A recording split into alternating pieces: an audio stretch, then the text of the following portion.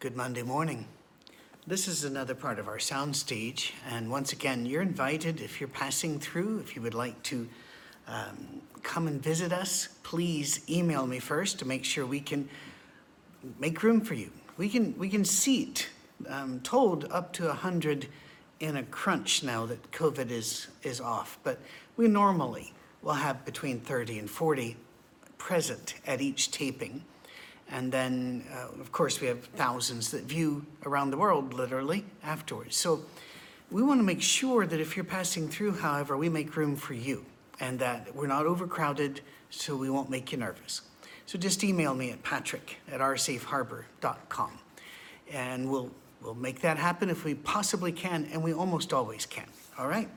Now, the last 3 weeks, we've talked about how Catholics and Protestants look at their Bible, and why I'm not a Catholic and why I'm not a Protestant, while continually stating, and we needed to make it very firm, that we believe they are all Christians and they are all saved. And there is no criticism leveled against either. It's merely why I'm not a name brand Christian. And there are those that claim they're not a name brand Christian, but they really only go to their own narrow little church. And I'm trying very hard not to become one of those people. So just be aware, I'm a recovering legalist, and it's a journey. So it is. But if you were to ask me, why is it that I think so many people are saved? Why is it I think that Catholics, Protestants, even the independents and some of the fringe things out there, why do I think these people are going to be saved? We know that's kind of a subject for a long series, and maybe a longer format than Monday morning. But enough of you have asked the question honestly and with great kindness and respect that we have to deal with that. And so eventually we're going to find a format to get to you, my beliefs on salvation, hell, and all that, all right? But for a Monday morning, let me just fly over very quickly.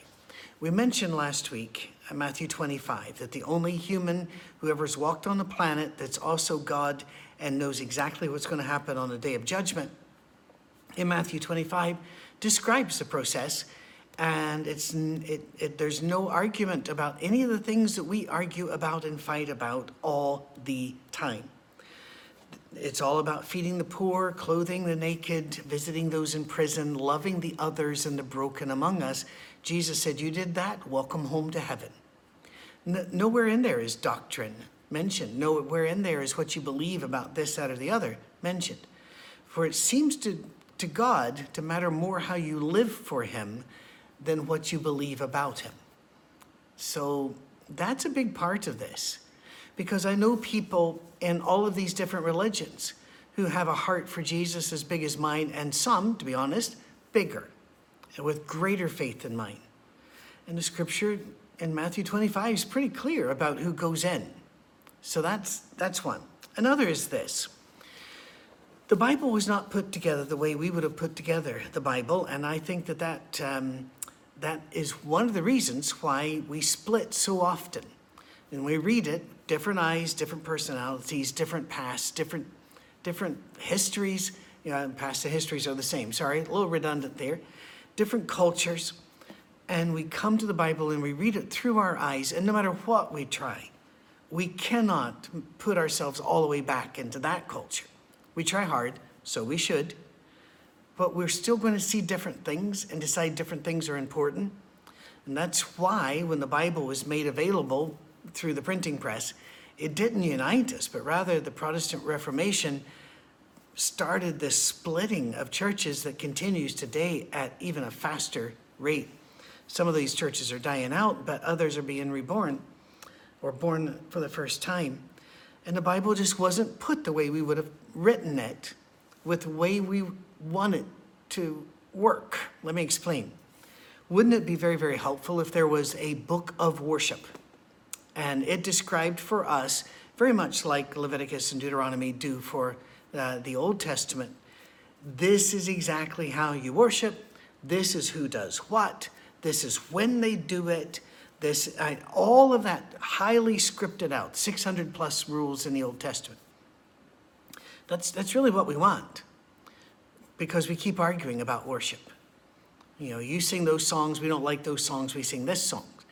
We don't like it when this happens. You know, you get it. Because if you're a Christian and you've been a Christian for any length of time, you've heard the worship complaints and the worship wars. And we take our preferences and we read them back into the Bible, this casuistic ratiocination. We read and right back in, and then we claim it, we found it there. And it's very sad. But if we had a book of worship, that would help. How about a book of God-accepted amount of skin you're allowed to show with variance according to how close you are to the equator? That would be so helpful. How about a book of these are the words you're allowed to say when you've dropped something on your toe or somebody has rear-ended your vehicle? That would be helpful.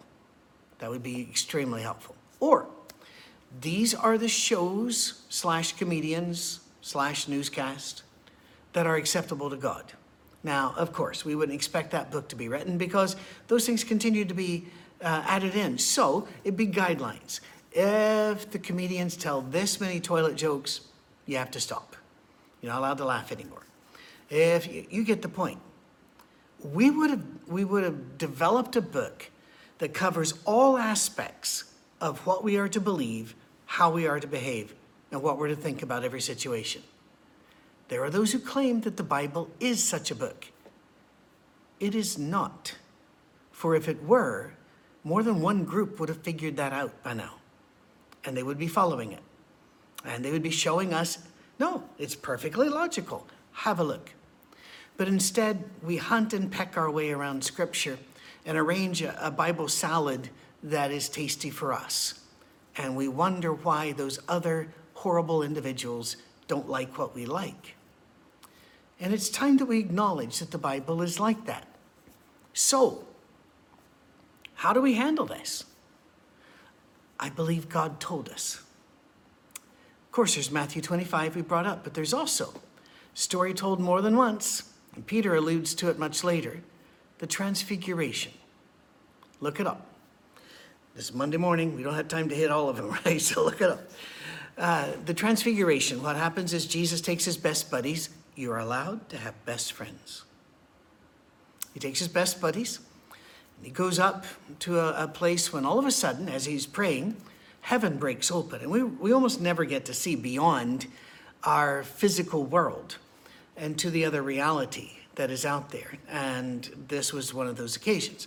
The heavens opened up, and you see Moses and Elijah there. Now, we would think, how cool is that? Moses and Elijah. We'd just be, high-fiving each other because we got the chance to see this. We have no idea. This blew Peter, James, and John's minds because this was their entire Marvel Comics universe. This was their entire superhero pantheon. Moses was the law, Elijah was the prophets. Wow! And they go off their nut. They just go insane.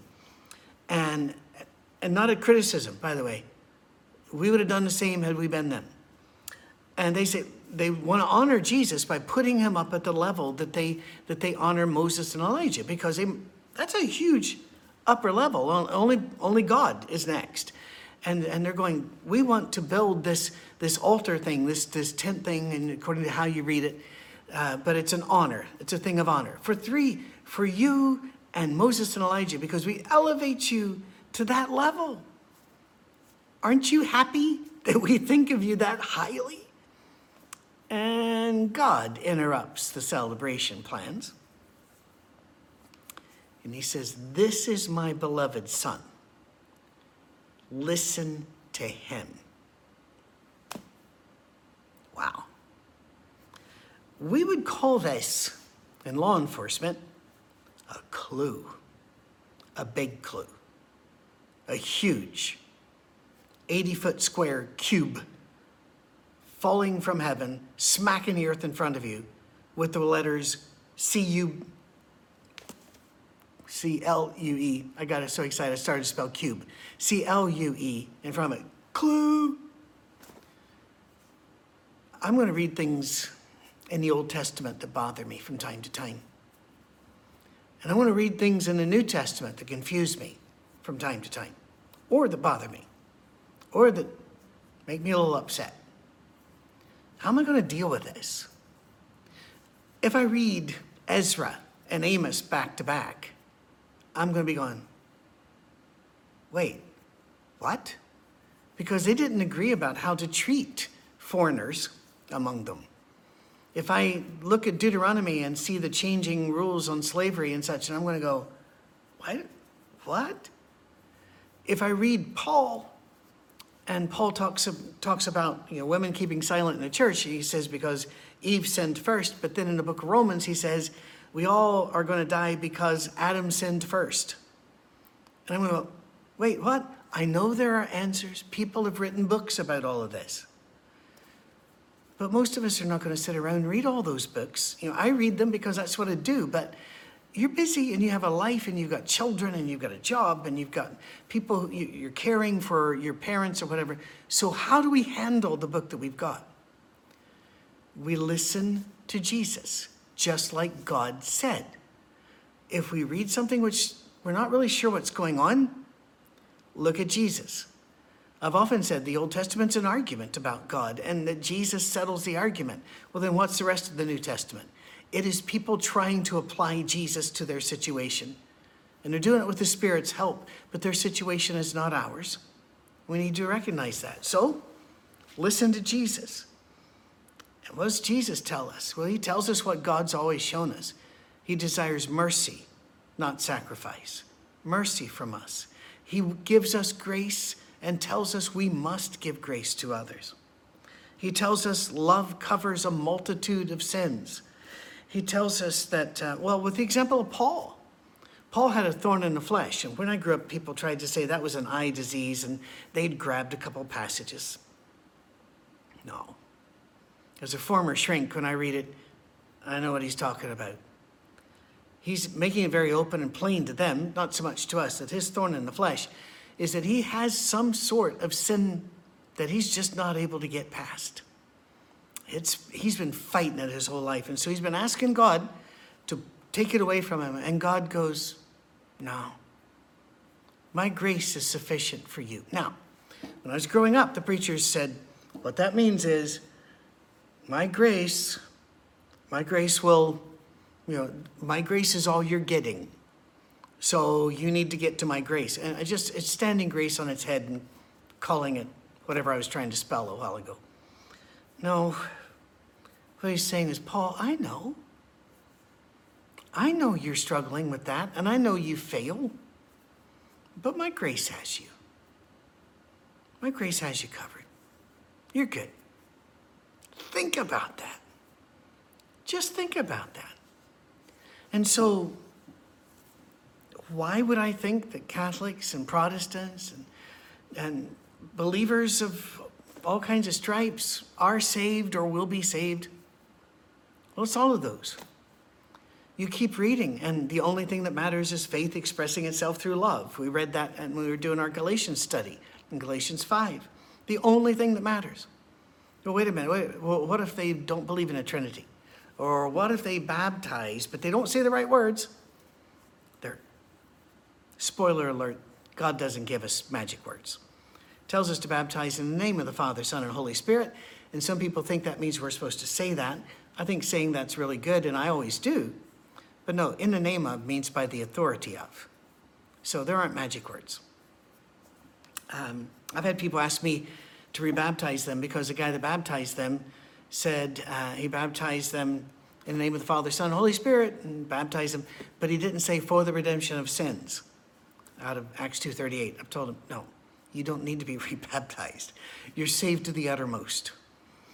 Deal with it. And by the way, there have been times I've rebaptized people anyway because they were just going to worry themselves sick. And I know God wasn't upset that we did it. Don't worry yourself sick. Listen to Jesus. If you're troubled by religious differences around you, and who isn't from time to time, would you just make a pact with yourself just to read the Gospels over and over? I did it for a period of 6 months, and it changed everything about my belief and the way I treat others. And when I read other scripture now, I read it through Jesus. I don't read Jesus through Paul or through Moses. I read them through Jesus. And I hear his voice, not audibly like he's walking around talking to Patrick. That may happen to some people. Seriously, I'm not trying to throw that off ironically, no, or dismissively. But that doesn't happen to me. But I've read the Gospels so much that they're in every cell of my body, and allows me to see people through his lenses, even the writers of Scripture. So if you come to me and you say, I'm a Catholic, I'm not going to go, ooh, I need to talk to you. If you come to me and say you're a Lutheran, a Presbyterian, Southern Baptist, I'm not going to go, ooh, I need to talk to you.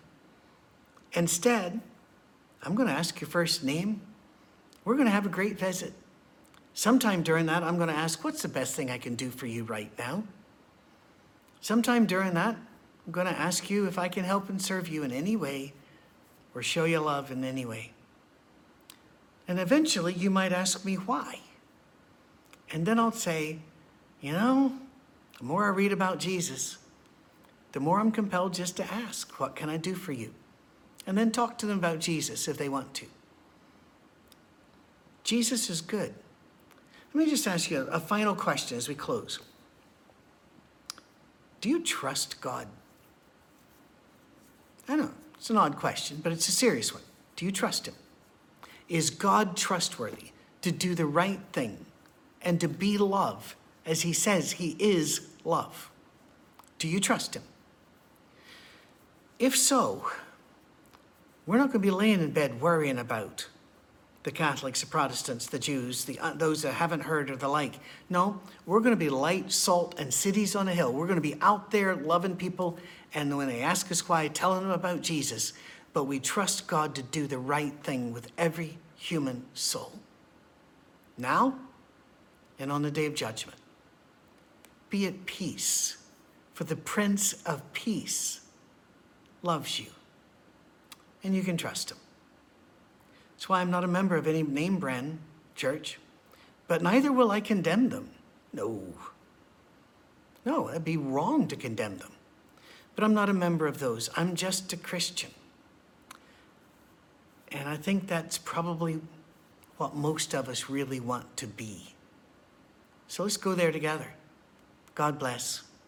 Peace.